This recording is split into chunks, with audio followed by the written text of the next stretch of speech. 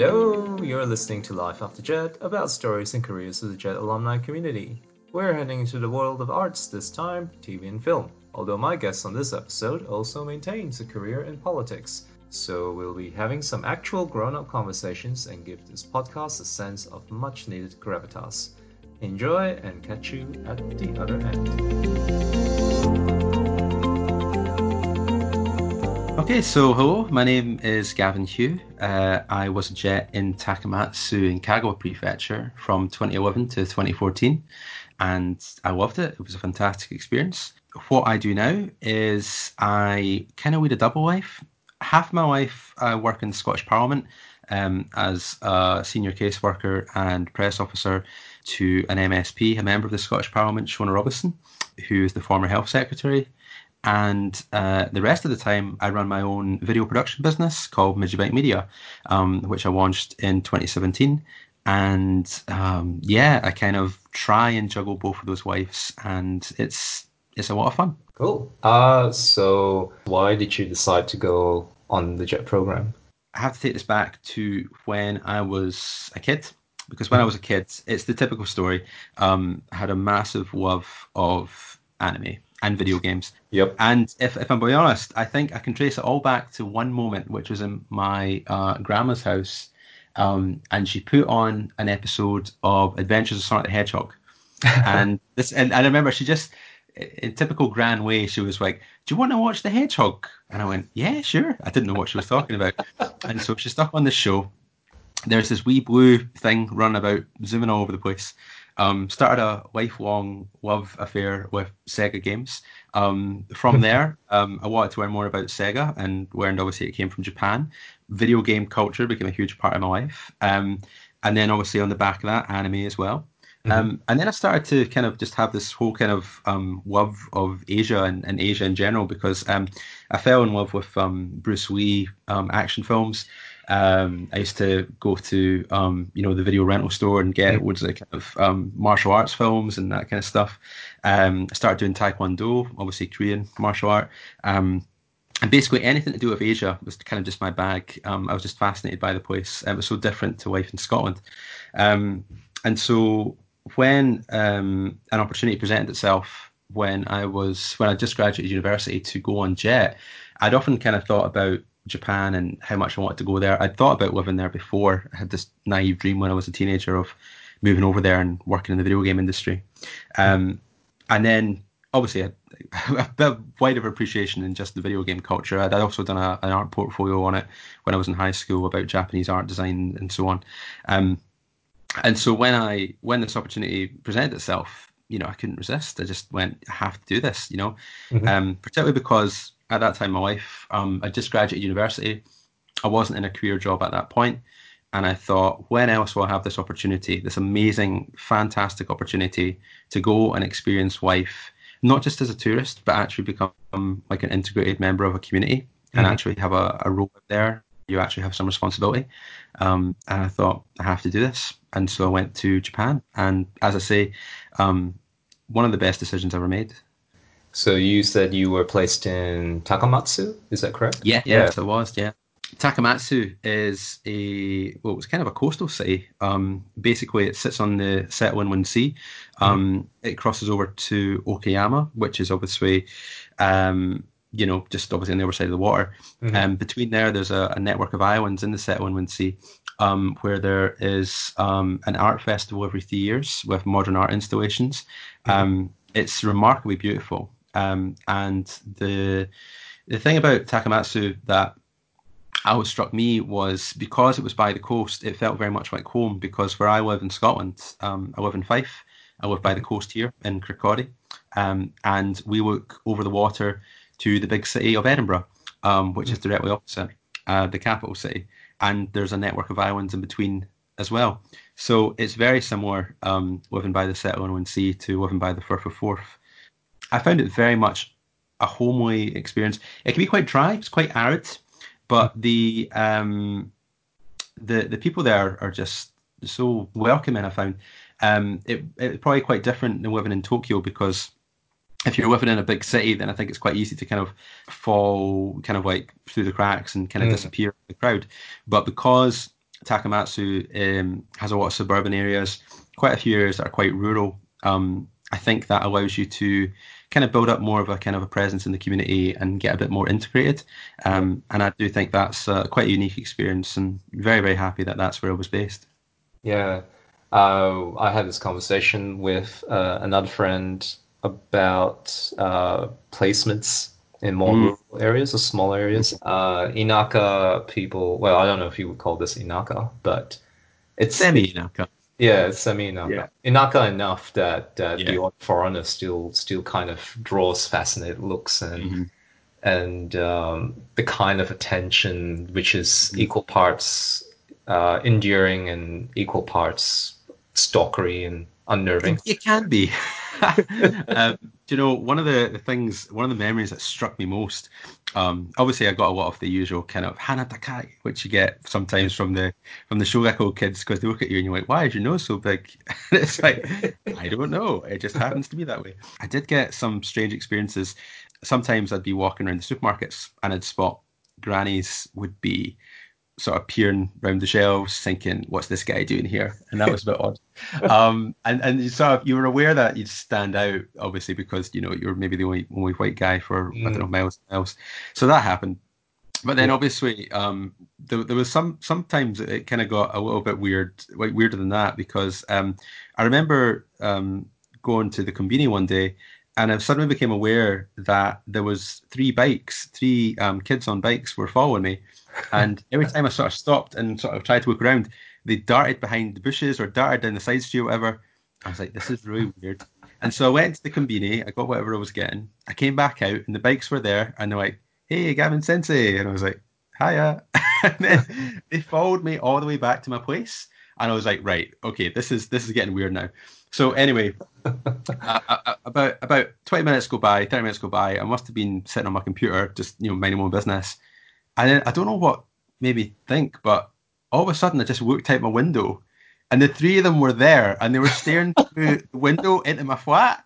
And I was just looking back at them and I was like, no, this is not happening. So I just kind of closed the curtains and I thought, that's such an intrusion of privacy. But Oh just, God. that was some crazy stuff. So Like you were a bit of a celebrity, I suppose, in some regards because you were the only foreigner around, but that was a strange experience. That was really, really strange. You do have this opportunity, I suppose, to talk about and kind of like showcase where you're from and kind of, people are interested. So it can be a bit like being a human zoo, being a bit of an exhibit on display. But I suppose I do think that to some extent it stems from a good place because people are just genuinely curious. And I think there is actually a genuine desire that they want to learn more and they want to know yeah. about our cultures and our places. So I think that on some level it can come from a good place, but I would say that occasionally it can veer into the too far area where it's like, okay, maybe let's respect some boundaries here.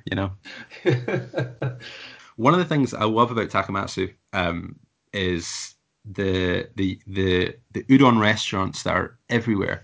Kagawa Yeah. is udon ken, and they have huge pride in their udon noodles and their udon noodle industry.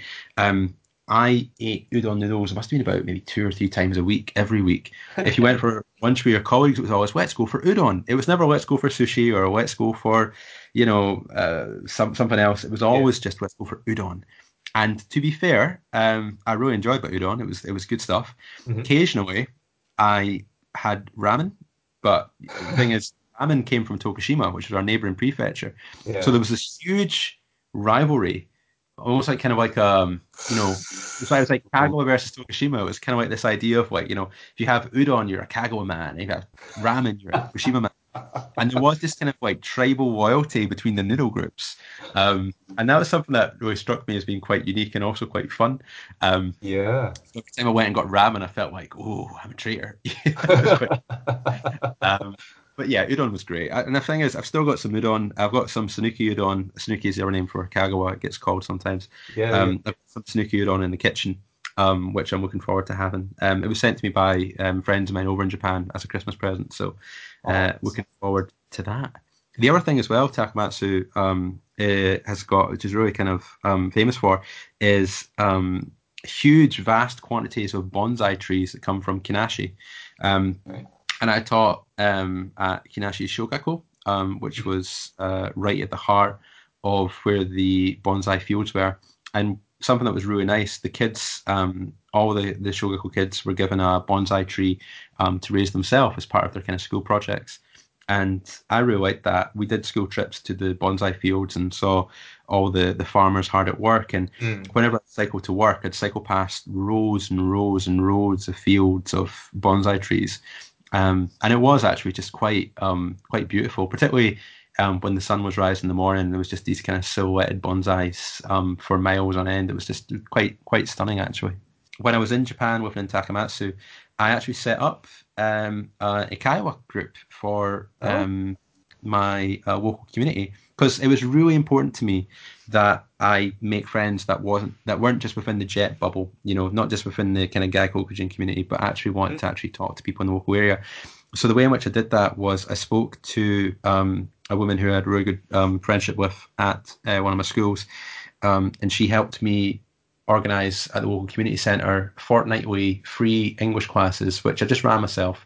Mm. Obviously, as a jet, we're not supposed to do any paid work, so I didn't do any paid work. But I just did free classes at the local community centre, and I invited members of the community who otherwise would never have had access to English education. So that included a lot of stay-at-home mums bringing along their toddlers. Mm. There was a lot of retired people, a lot of pensioners.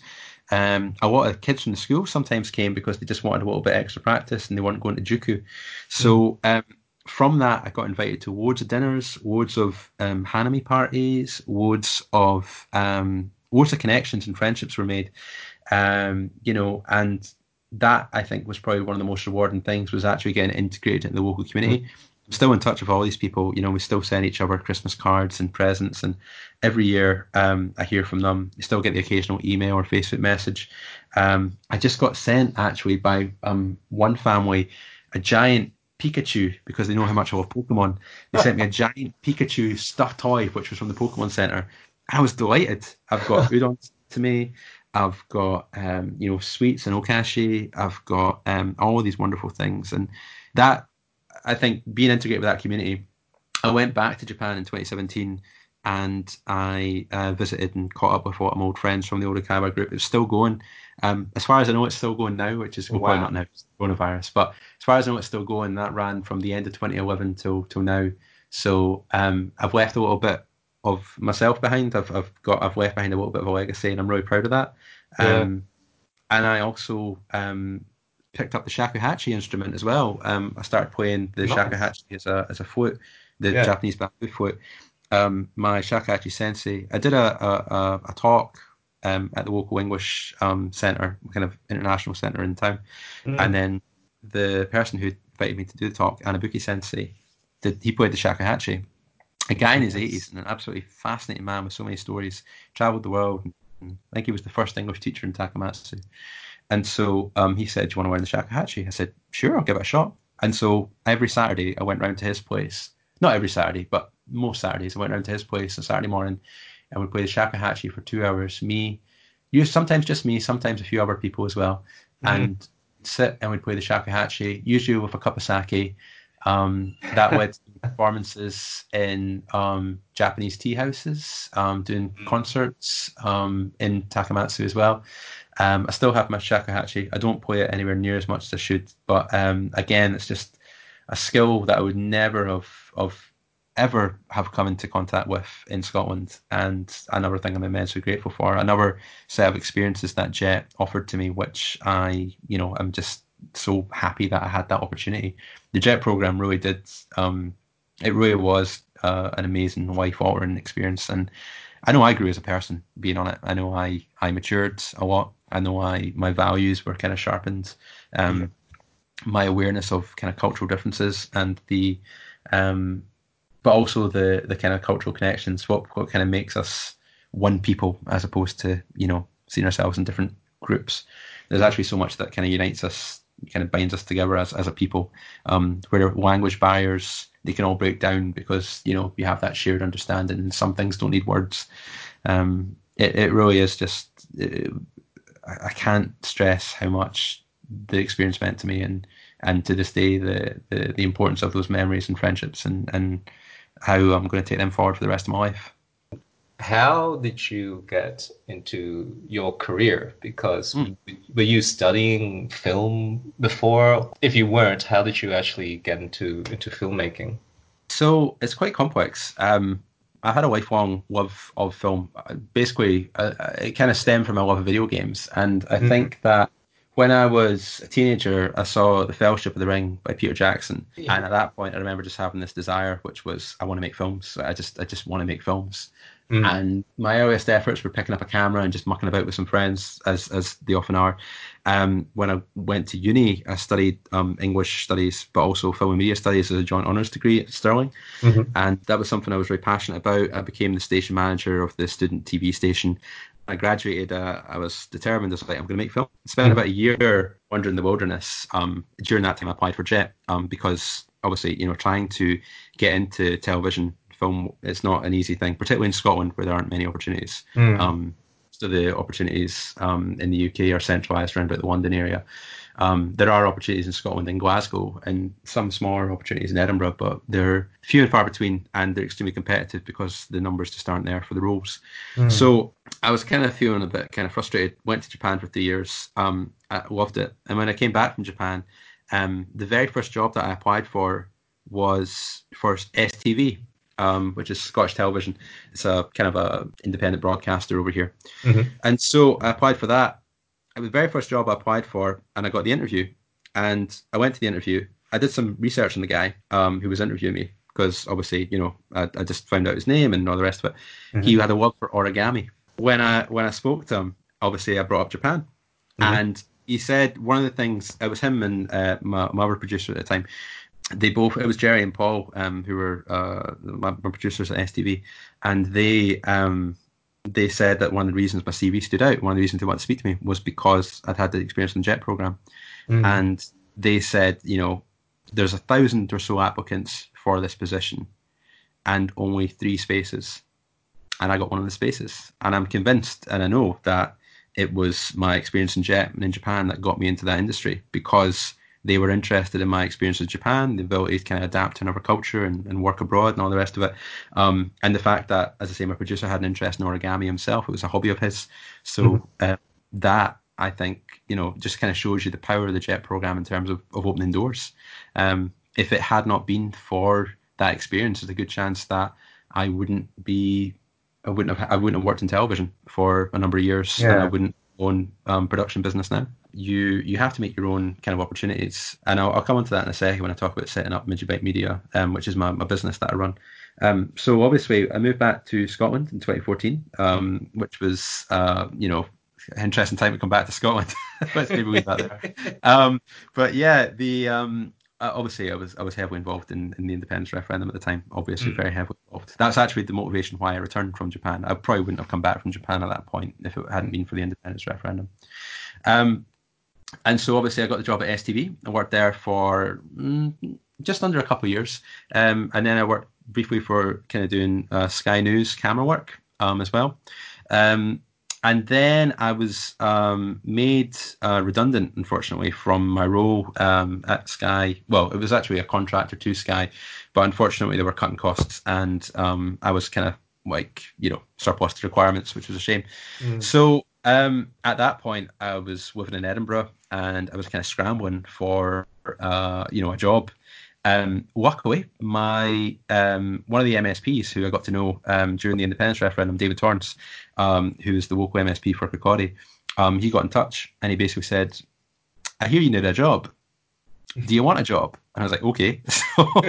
So with no planning or working in politics whatsoever, I found myself having transitioned from television to working in the Scottish Parliament, which is obviously the heart of Scottish politics, where the Mm. Scottish government sits, and working for the party of government, the SNP. Since then, I've worked for 3 members of Scottish Parliament, as I say, including Shona Robison, who is my current employer. During that time, I also founded Midget Media, which is my own video production business, and that stemmed from a desire to basically kind of not lose touch with and reconnect with the video and filmmaking work that I love doing Mm. because I love that. I've always had that love of making films, and so Midgebite Media is obviously kind of a corporate brand, but also does wedding films and also does some creative productions. We did a mental health film project last Christmas called Cold, which we did as an exploration of coping with depression at Christmas time. Mm-hmm. And also launched last year a creative networking group for local filmmakers in the area I live, Fife, called the Creative Film Fife Network, which we just launched a podcast for. So yeah, that's kind of a potted history of my career over the last 5-6 years or so since coming back. Well, yeah, 6 years since I came back from Japan. It's been broadcasting, there's been politics, and there's been running my own business. So it's been quite diverse, but it's all been very rewarding, very fun. Yes, so in other words, you've done nothing at all. Just Nah, nah, did did nothing. Just did chilled out, absolutely just nothing. played some Nope. PlayStation. Yeah, just did nothing. Yeah, yeah. So, you mentioned having set up your own business Yeah. called Midgibite Media. So Midgibite, first of all, I don't know if you know what a Midgie is. It's a mosquito, or is it one of those It's a bug? wee bug. I'm not sure if this word is well known outside Scotland, so correct me if I'm wrong. But my understanding is it's mostly used in Scotland. So a midgie is a wee beastie that flies about and it bites you, and it gives you a. Marshlands, right? Like seaside. No, they're No. just everywhere. They're just everywhere. Oh, okay. Yeah, Yeah. if I pop outside, they'll be about. Although they're mostly in the Highlands, to be fair. Hmm. So a midgie, it bites you, and you get a wee red dot pops up. And I thought the wee red dot looks like a recording symbol on a camera. So that's why you got midgie bite. That's why. So Nice.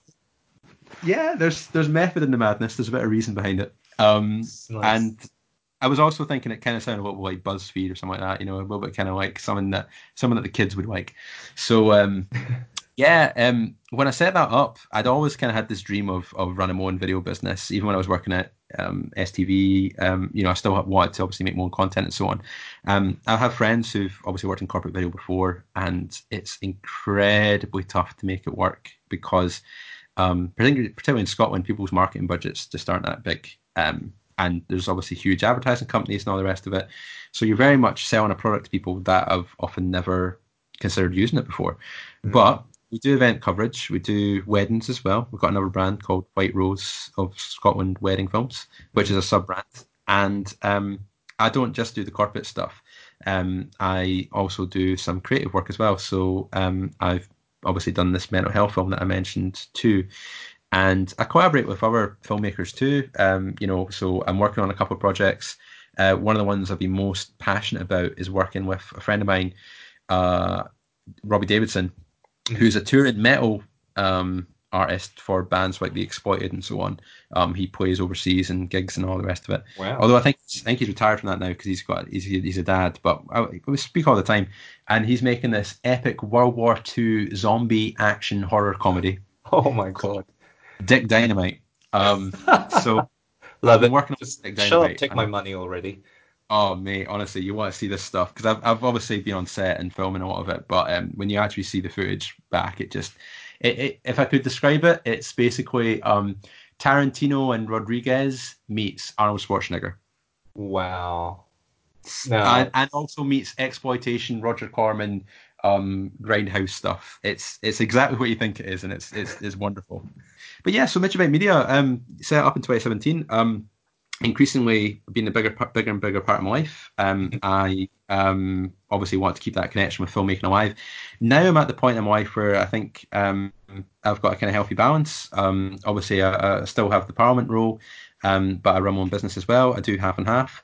But what my longer term plan is, I'd love to obviously have that be the full time focus. And where I just moved into a new office before the coronavirus situation Mhm. hit. And obviously, we're in the position of I was about to take on 2 members of staff. That's obviously been put on hold.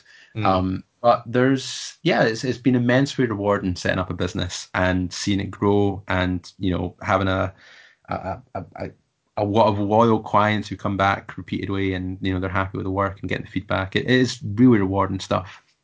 How are you surviving in this pandemic? Good question. Well, one of the things I've been doing is trying to maintain as much as possible a 9 to 5 schedule. Mm. So, obviously I do my work for Parliament or for Midget Media on a 9 to 5 basis. And then in the evenings, I connect with my friends socially on Zoom, play a lot of video games, do a lot of reading. I'm here with my family at the minute. We're the three of us, mum and dad, and me, are in the house, so that's quite good. Staying with them. Mhm. Um, I think that having that kind of family dynamic is very, very helpful at the present time. Obviously, I've lived by myself at other times, and I love having that independence. But during a pandemic like this, I think this is a really good thing to be around your family and the people that you can have those connections with. And I recognise a lot of people don't have that luxury or opportunity. Mm. And I've been doing a lot of jogging, a lot of running. Yeah. I've been training myself for that. So having that focus and that goal, that's been great. Mm. Um, and yeah, Uh, as I say, working on projects to keep myself busy. yeah, yeah. Um, Such as podcasting. Yeah, that's a new thing. Yeah, a new thing for me. Yeah. So let's talk about your podcast. You've set up, let's see, the Creative Film 5 Network podcast. Yes, yes.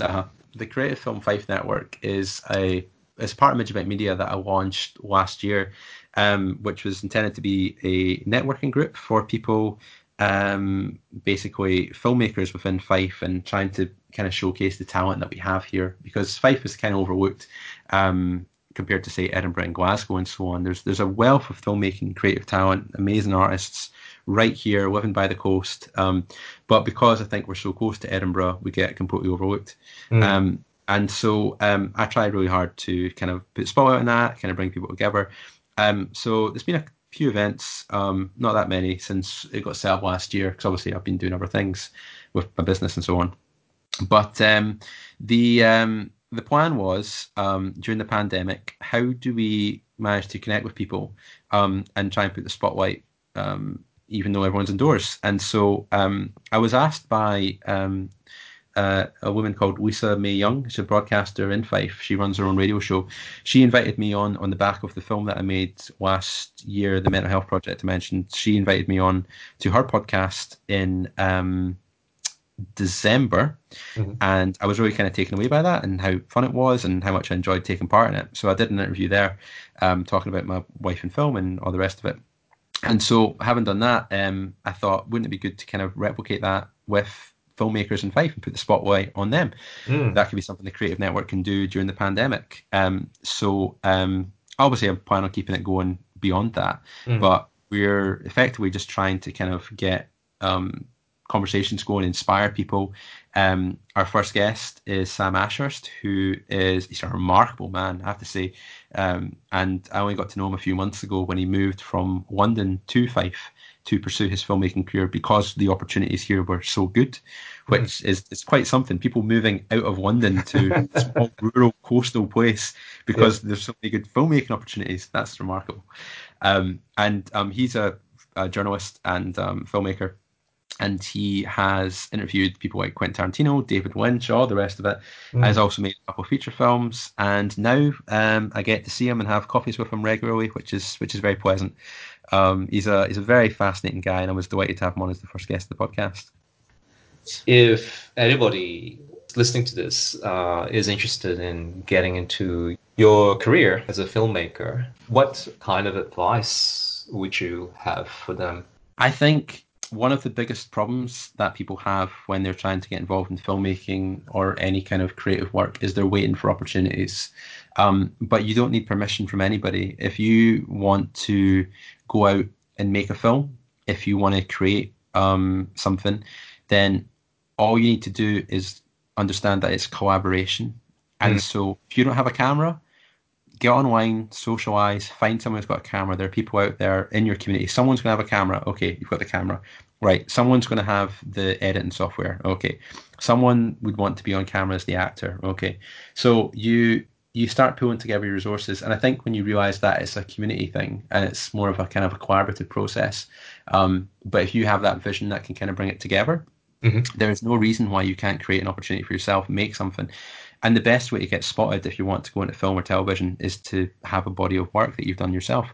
I understand some people obviously are, maybe don't have that much money, or, maybe they don't have that much time. But if if you really want it, then it is really just about kind of pulling together the resources, kind of finding a time where you can to make it happen, make it work. Understanding it's not an overnight thing. It's going to take a lot of patience and a lot of practice. But if you can start that process, every step forward is a step on the right way.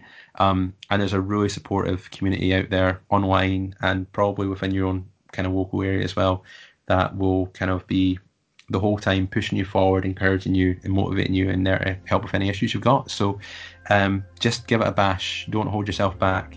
Don't wait for opportunities to come. Just think, what do I want to do, and do everything in your power to make it happen.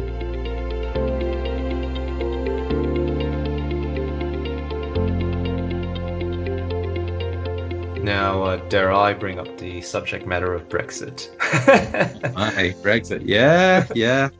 But with now that Brexit's actually a thing, Yeah. I haven't read anything from the perspective of Scotland. For now, Scotland's still part of the Union, so they're included in the Brexit, I guess, in spite of the fact that they voted against Brexit. This has been kind of the main kind of talking point of Scottish politics for the last 4 years, I would say. So ever since the Brexit referendum happened, there was immediate demands for another independence referendum because it was in the SNP's 2016 election manifesto, because there was a Scottish election in 2016 before the Brexit election. The Scottish election was one with a manifesto which said, if there was a material change of circumstances, such as the word naturally says, such as Scotland leaving the EU against its voting will, then there's justification for another referendum. But of course, constitutionally, the legal power to grant a referendum lies with the UK government. So that's where the issue comes from. And so all the arguments since then have stemmed from, can Scotland have another independence referendum? Is there enough support to win one? All the rest of it. But then I think also, this is something I'm very conscious of. Just because people in Scotland voted to stay in the EU doesn't automatically mean that they would support independence if it became an either or.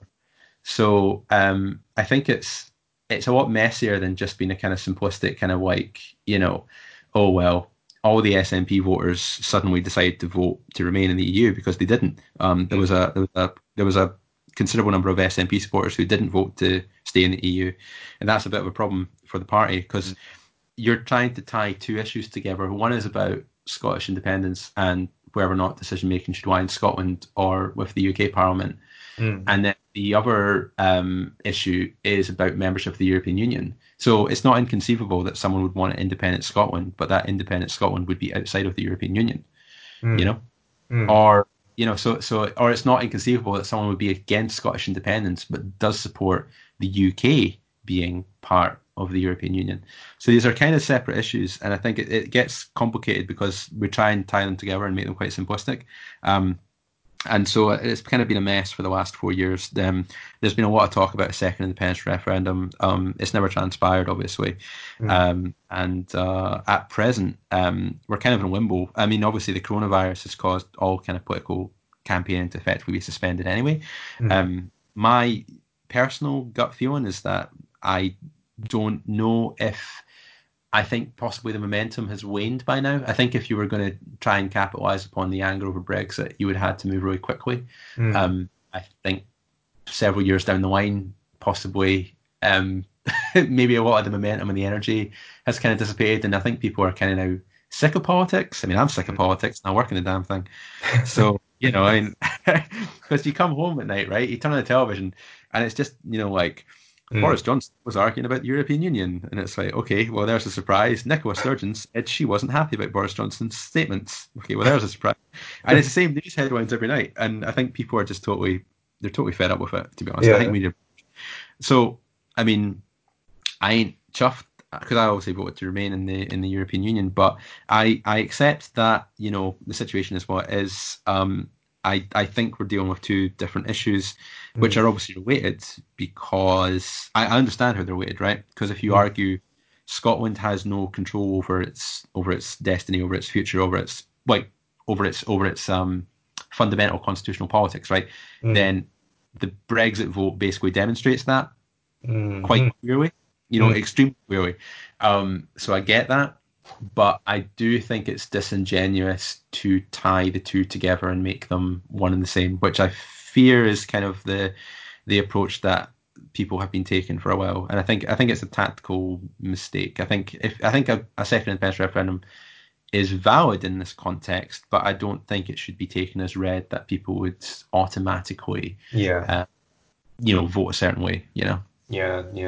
Mm. You filmed interviews with high-profile figures, some of Yeah, the I biggest have, yeah. names in UK politics, like Nigel Farage, Jeremy Hmm. Corbyn, Gordon Yeah. Brown. So, on a scale of 1 to 10, and 20 being acceptable, how much did you want to throw a pie at some of your guests? Do you know, it fluctuates because there's been times I've filmed people who I completely disagree with the politics, and I would say 10. And then there's people who at the time I absolutely adored and would just like, oh, these people are my heroes. And that would be an absolute 1 because I would want to bake them a pie. I wouldn't want to throw a pie at them. So that's fluctuated quite a bit. But I think this is about professionalism. If you're Yeah. if you're working in the media industry, you're going to meet people and interview people and film people who you don't necessarily disagree, no, don't necessarily agree with. Yeah. But you have to be mature and recognize that you're there. If you're there to record something, be professional, do your job, and if you do your job appropriately, then the public can make their own informed decisions about the policies that they would like to vote for. Yeah. But I don't think it's the job of journalists to manipulate or control public opinion. Yeah. But No.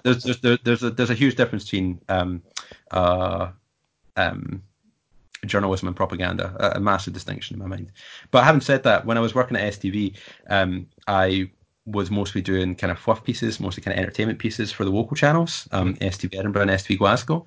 And when I was doing the Sky News content, I didn't ask the questions. There was journalists asking the questions. I was just setting up and recording stuff. But certainly, I was talking to the politicians and so on. I remember it was interesting when I was filming Nicola Sturgeon, who's the First Minister of Scotland, Mhm. because at that point I'd already secured the job with David Torrance, who obviously works in her members, one of her blocks, well, as part of her MSP block in the Scottish Parliament. Mhm. And so after we filmed the interview, I was speaking to her and I said, "So by the way, I'm coming to work for you and your team," which was kind of, and she's like, "Oh really? Oh okay." So that was quite interesting. And then obviously,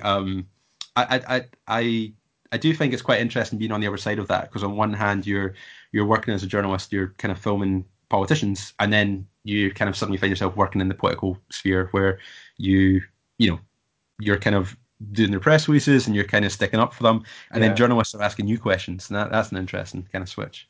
Okay. Well, let's talk about the political side of things then. So was it a matter of finding a local MP or a contact? Was it on a volunteer basis, or did you apply for a paid position? I mean, no, when I came back from Japan, I was a full-time volunteer for the Yes campaign. And also, I should say, obviously, I say this purely in respect to myself. I would in no way want to influence or would ever attempt to influence anybody's political opinions on Scottish constitutional politics. Certainly not. Not my But role at know all. that there's only No. one right answer. You decide which. Yeah. Exactly. Yeah, exactly. Yeah. So obviously I got heavily involved in the Scottish independence movement, and so I actually got involved when I was living in Japan, and part of that was because I was looking at Scotland through the outside in. When I went to Japan, I was very much a diehard unionist. I believed very much in the idea of British unionism and the idea of kind of not God save the Queen because I was never a monarchist, but very much the idea of kind of like this sense of solidarity across all the peoples of Great Britain and Northern Ireland. And it was very much this sort of sense of shared history, shared community, shared identity. I think this is going to sound not particularly good reflection on some of my colleagues, but I think I realized very quickly that as a Scot, I was not considered to be a normal Brit. I had most of my life, I've always lived in Scotland, but obviously I've got family in England and so on. And my experiences to England were always very pleasant. But I think when I realised when I was in Japan that my English colleagues didn't see me the same way as I saw them, I saw them as kind of fellow countrymen, and they saw me as almost like a novelty, like you were the Scot, Yeah. and you got made fun of for your accent. People would make fun of haggis and bagpipes and all the stereotypes. And for a while that was fine, but then after a while you start to kind of realize like maybe Scotland isn't as integrated into the UK as I maybe thought it was. Maybe we are kind of, maybe kind of like a little bolt on, a little add on, and Fourth so cousin sort of thing. yeah, that was very much it. Yeah, and so I did feel kind of quite dejected. And as I say, these people were still my friends, just because obviously they would like to kind of poke fun at my accent or whatever like that. It doesn't mean that I wasn't friends with these people or didn't respect them or didn't like them, but it did mean that I did start to see Scotland in a different context. I think also realizing that the word Igirisu was interchangeable with England and the UK. This was at the same time as the Scottish independence movement had kind of started kicking off, and so I was looking at Scotland from the outside in, and realizing that people in Japan, a lot of my colleagues from across the world knew nothing about Scotland. They knew everything about England, they knew everything about the UK, but they knew nothing about Scotland. And I started to obviously reading a lot more Scottish history and following a lot of the debates from abroad. Funny watching debates from politicians who I'd later gone to work with when I look back on that, because I was sitting in my room in Japan watching Parliament Chamber, the Scottish Parliament Chamber, and then here I am all these years later, and I've been walking around the corridors of Parliament talking to these guys. It's very strange. But then I joined the Scottish National Party in 2012 while I was living in Japan. And became known as the Japan guy because obviously I wasn't able to take part, but I was living there. And then after that, I kind of became determined. Okay, when push comes to shove, when the referendum does come in 2014, I will move home for that. And it was kind of a real sense of kind of political awakening. I think I really annoyed people. My Facebook became overrun with political posts, as people who are passionate about political campaigns often do. Became a keyboard warrior for a long time. And in recent years, I've definitely mellowed on that. I don't do that anymore because I don't think people really go on Facebook to get lectured. I think it's not helpful.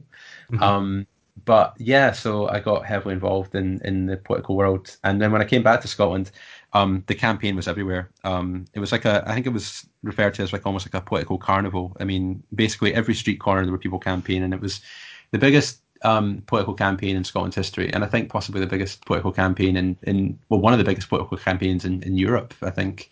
And it was wonderful because there was so many people who were they were all kind of like-minded, and there was a sense of community, a sense of camaraderie. It was really welcoming and great to be back in Scotland and part of that. It gave me kind of a purpose, even though at the time I'd come back and I was unemployed. It gave me a real sense of purpose and a sense of camaraderie. But then also, I would say, getting involved. Obviously, the MSPs, MPs, etc., were all very accessible. A local campaign hub opened in my hometown. I signed up and got involved there. And then before I knew it, I was out chapping doors. I was also, working at the shop. I was doing everything. And then that was just a huge part of my life for that period of time. And that was how I got involved. The other thing I would say as well is the fact that in recent years, my political kind of activism has mellowed. There was a time that it kind of dominated every part of my life, to the point it was actually detrimental in my life. I remember, I think it was 2017 when I realised the scale of what I was doing to myself. Because I remember talking to my girlfriend at the time. I was going to go for candidate vetting to basically get lined up as a candidate for the election that year.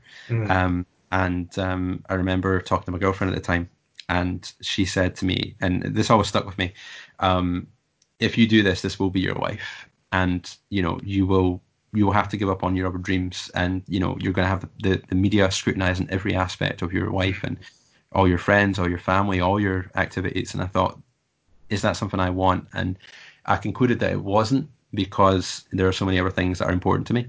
You'd be up till crazy AM in the morning working on campaign stuff. I mean, campaigns are always intense, but it comes to a point whereby actually it damages your mental health. I had a lot of issues with anxiety for a while as a result of that, as a result of pushing myself too hard. I think I kind of spiraled for a bit without realizing it. Became obsessed. I think that's a real danger for all political activists. It can become obsessive to the point of actually damaging your life, damaging your friendships and your relationships with your family, people who disagree with you, and you can't even maintain a degree of civility with them because it just always flares up. And and that obsessiveness isn't healthy. And so it took a while, but these days I try and maintain a much healthier balance, whereby I think having my own passion for filmmaking, it gives me that kind of perspective, and Mm.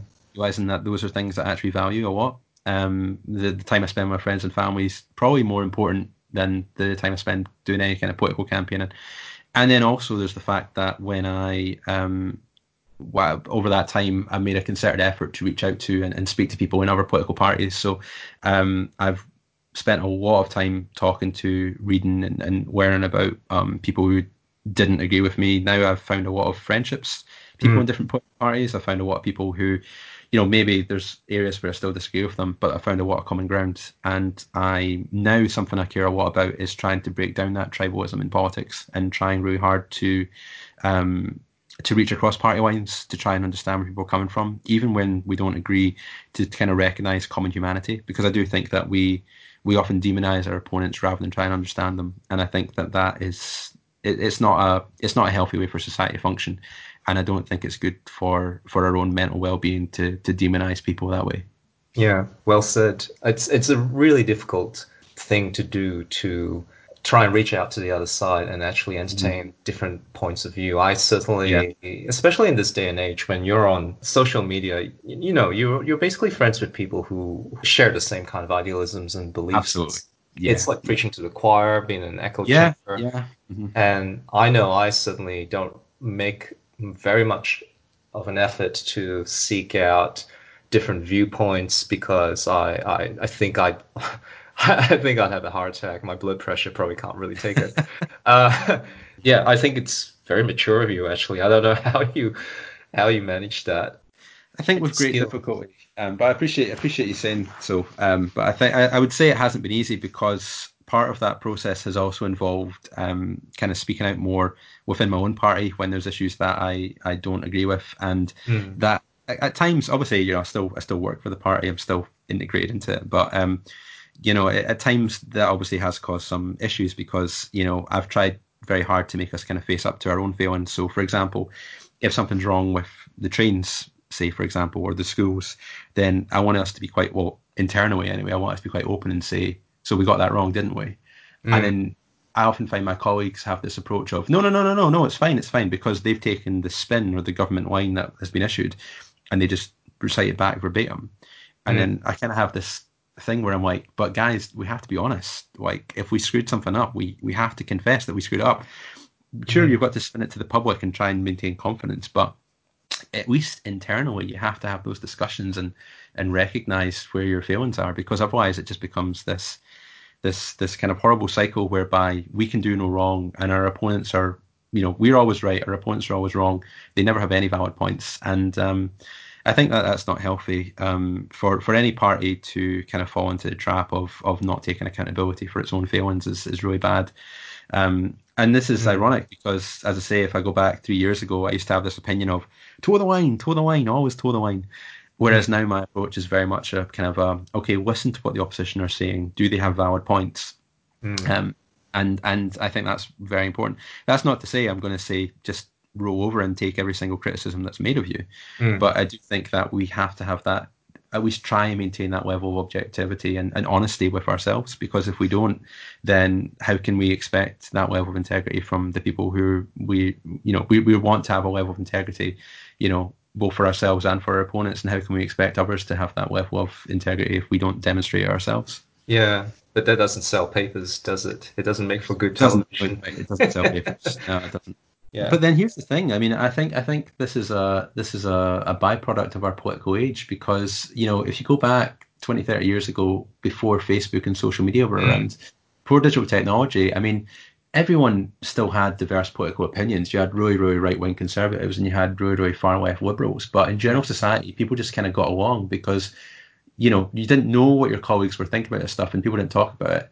And mm, on the one hand, I think it's good that we do talk about our political opinions and we kind of express our opinions. But on the other hand, I think that we act in such bad faith because I think that we see our opponents and we immediately come at them from a perspective of they think the opposite of me, therefore they must be immoral. And I think that we ascribe moral positions to political ideologies, and I think that can be quite Yes. dangerous because, Yeah. for example, I think one of the things I used to really struggle with was when I was very, very far left leaning, kind of socialist.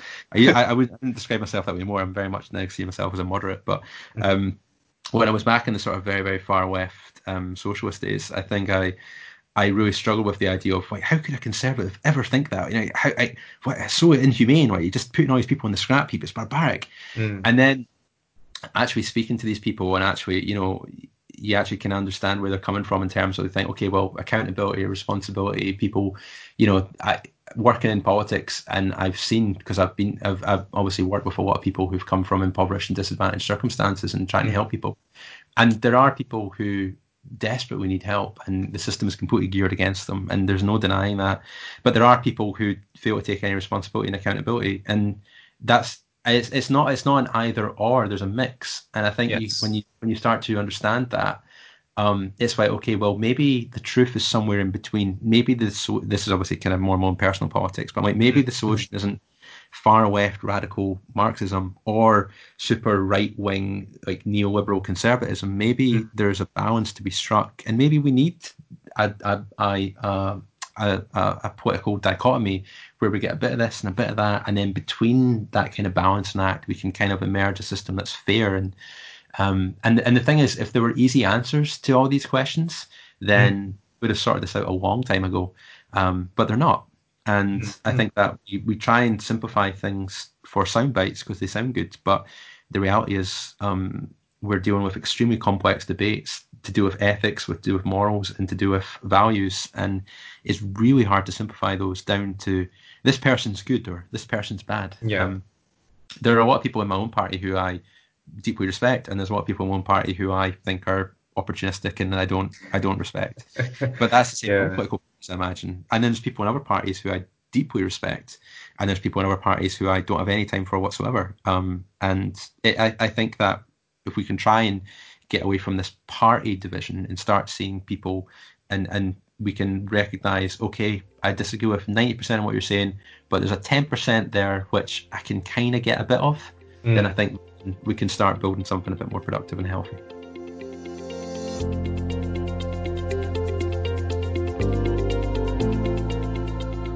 Big thanks to Gavin Hugh for being a guest. It's refreshing and maybe just a little unnerving to hear a balanced, bipartisan, and mature opinion about the process of political discourse. Gavin is also an active member of Jet AA Scotland, which means you can chat him up for career advice on LinkedIn.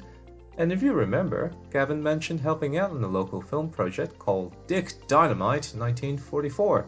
The trailer does indeed look dynamite. It's got Nazis and zombies. See the link in the footnotes. Also in the footnotes will be links to his showreel for Mijibyte Media and his podcast for the Creative Film 5 Network. Well worth a listen to if you love the process of filmmaking and behind the scenes stories. Well, that's it. Thanks for listening and see you next time. If you'd like to be a guest on a future episode, email me at webmaster@jetaainternational.org. This podcast is generally supported by CLARIT, the Council of Local Authorities for International Relations. However, it is otherwise an independent work by me, Eden Law. All opinions expressed in this podcast are solely private opinions of individuals and do not represent any organization that they work for. Music used for this episode is Clear Progress by Scott Holmes from the album Inspiring and Upbeat Music and is licensed under an Attribution Non-Commercial License available on freemusicarchive.org.